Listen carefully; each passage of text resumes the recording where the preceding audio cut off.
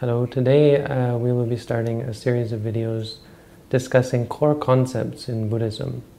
So trying to fill in some of the gaps that have been left by my other videos, which have mostly been centered around meditation and core concepts dealing with meditation. So we're going to back off a little bit and deal with those concepts that I may have taken for granted in other videos. And some of the concepts, at least in the beginning, may seem a little bit peripheral to the main goal. We're going to start at some very fundamental concepts that may not have much to do intrinsically with meditation, but kind of set the stage and are the way that the Buddha would set the stage himself to begin to discuss the practice of meditation. So before getting into deep concepts like the Four Noble Truths, which we will get into later on in the series, we're going to begin to discuss how one who has maybe no knowledge of Buddhism or even no prior inclination towards the spiritual life might begin to cultivate spirituality and cultivate the path leading to enlightenment. So the first concept that we want to discuss today is called dana, or giving in English. And it may seem a little bit, as I said, peripheral or even extraneous to Buddhism to have to practice charity or generosity. But given that the core goal of Buddhism is that of letting go and giving up, it's actually used by the Buddha as an introduction or an entry point by which to begin to cultivate this mind state of letting go, that is the practice of giving. So for someone who is new to meditation practice, the practice of giving can be incredibly supportive to create the mind states or the inclination towards giving up. So giving in Buddhism, in that sense, is as important as it may be, is not designed with the recipient in mind or for the benefit of the recipient. The idea is to benefit the giver, benefit the donor, and therefore it's something to be done as a matter of course rather than something that one goes out of one's way to practice intentionally. But the point being that a person who is giving, a person who is inclined to give, is more likely to give up.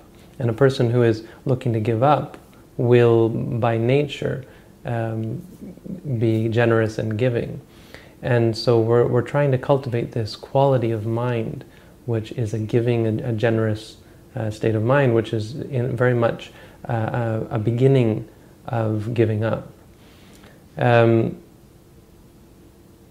this is actually something that we find a lack of in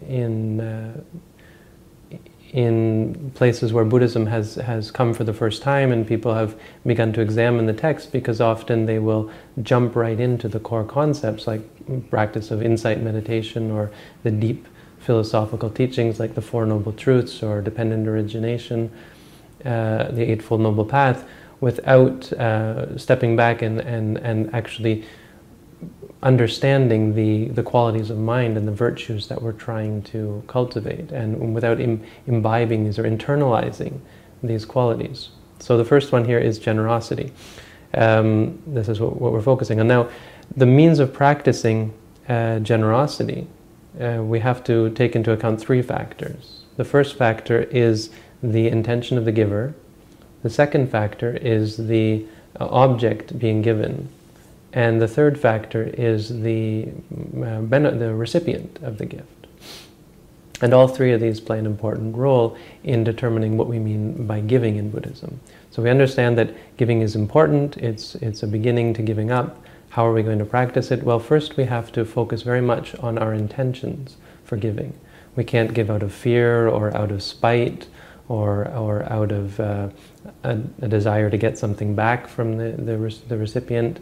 We have to give if we want it to benefit us and to be a support for our spiritual practice. We have to give out of an intention to better ourselves, to become better people. We have to want to bring happiness to ourselves, and we want to create harmony between ourselves and other people. We want to cultivate this wholesome state of mind. And so the intentions in giving are very important. At the moment of giving, before you're giving, when you're thinking, even thinking about giving, and even after you've given, not to feel regret, remorse at having lost something, for example, having had to renounce something. So we have to cultivate these states and get into the habit of it. So generosity is something that is actually going to be important throughout our Buddhist practice. The second aspect is the aspect of the object itself, and this can be broken up into two types. There's the amisa dana, which is a physical or a material object, material gift, and the other one is a spiritual gift, dhamma dana, or some kind of spiritual or immaterial mental support. So this could be providing, giving your time to someone, or your energy, or your effort, or your knowledge, and most importantly, of course, your wisdom. So this would be teaching the Dhamma, or the meditation practice, to others. And as I said, we often see that a lack of this in Buddhist practitioners, even those who are dedicated very much to the meditation practice. They can often become quite selfish in terms of trying to support their own practice and better their own practice, and shunning the idea of sharing the meditation practice with others, or even shunning the idea of being generous or supporting others, or working to help others, even in a material form. And so again, we have to understand that this is an important aspect of our practice, the willingness to give to others. It's something that we should do as a matter of course. When people ask for our help, when people want our support, they say, "Hey, I heard you're practicing meditation. Could you show it to me?" When we say no, when we say, "I'm sorry, I'm not a teacher," and we try to brush them off, or we try to run away from these sorts of responsibilities, this is a sort of clinging. It's something that is not going to support our practice. It will inhibit our practice, because it's stopping us from letting go. So giving is important on both sides. On the material, in terms of the object, on the material side, we have to be willing to give materials, share the things that we have, and on the spiritual side, to share the knowledge and wisdom that we have. Now the recipient, the third aspect, is important insofar as, first, their need. So if it's someone who is in need of your help, and their worthiness, if it's someone who is worthy of your help.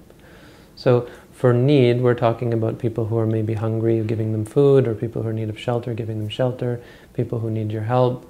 And it's not so much them asking you for help, but it's actually their need. And this takes wisdom, this takes discrimination. You have to be clear whether they need it. Why is this important?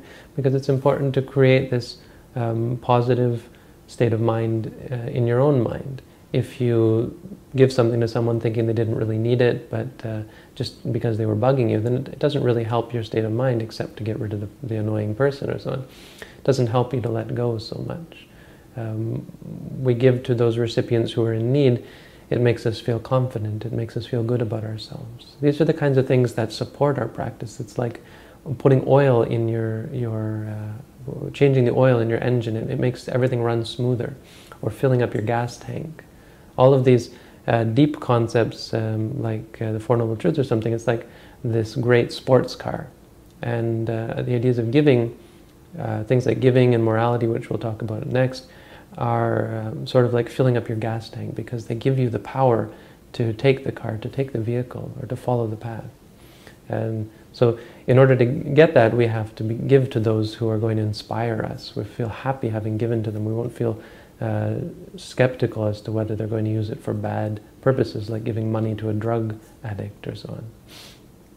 And as far as need and as far as worth, a person who is immoral, the benefit of giving to them, of course, is far lower, because you're never going to give rise to the states of confidence and the states of joy and happiness and peace of mind that comes from giving to spiritual people, from supporting causes that are of benefit to the world, and so on. So this is just a brief overview. We could talk a lot more about giving, but basically what I want to impress is the importance and the connection in Buddhism. This is the first thing that the Buddha would talk about when he gave a sequence of teachings. It's called the Anupubbikata. The first thing he would talk about, the first thing he would talk about is the practice of giving. So it's an important first step, and it's something to keep in mind throughout our practice, that if we're not a giving, a charitable, if we're not able to sacrifice our own well-being, our own desires and wants, then very difficult for us to come to let go. It's part and parcel with the ability to free ourselves from clinging and therefore suffering. So thank you for tuning in. This is the first in our video series called Buddhism 101.